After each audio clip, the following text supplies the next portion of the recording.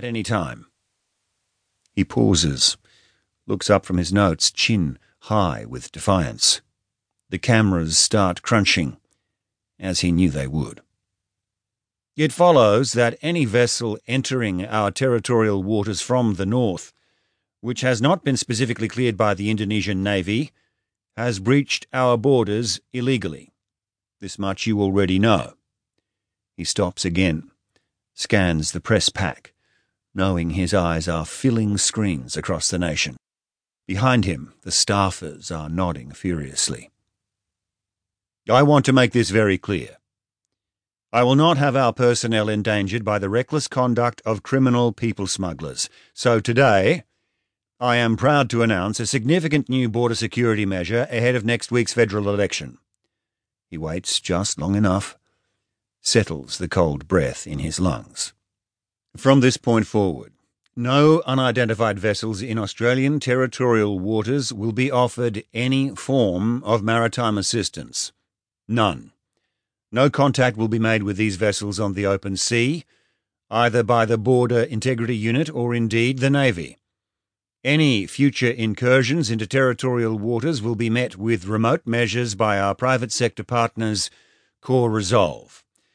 I want to repeat that for absolute clarity. There will be no further boarding parties, no rescues.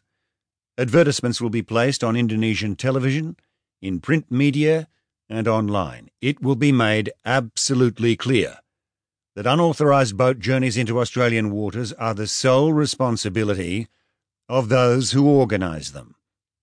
He pauses weightily once more. The experienced correspondents brace themselves for a new campaign talking point. No Australian will be placed in danger. The brief silence that meets these last words is suddenly strafed by a volley of shouted questions. Yes, Daniel. What if the people on board are seeking asylum and mean us no harm? Recent experience has shown we can never make that assumption, but in any case, the question doesn't arise. Indonesian personnel will already have prevented their entry. Well, what if they're fishermen? The minister's face reveals the faintest trace of impatience. Indonesian personnel will have prevented their entry. His eyes shift right. The ABC. Yes? What exactly are remote measures? Obviously, I'm not at liberty to discuss the on-water methodologies that Core Resolve may choose to employ. That is a matter for them. Suffice to say, there will be no Australians placed in danger.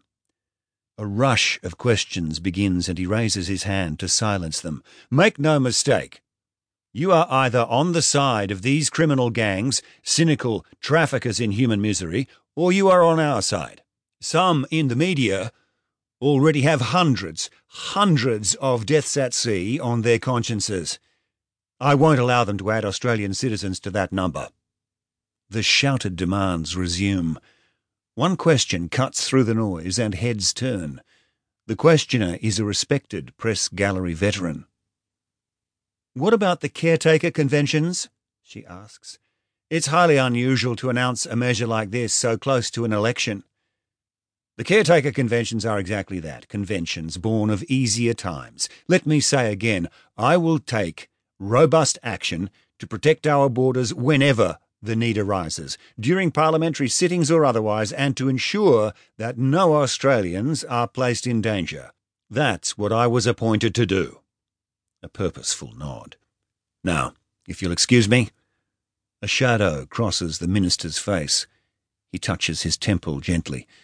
The young adviser appears again, a deferential hand not quite touching the flank of his suit jacket.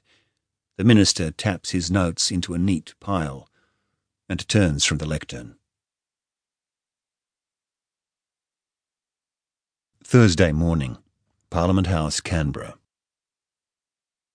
The Honourable Cassius Calvert, MP, Federal Minister for Border Integrity, swept past his executive assistant's desk.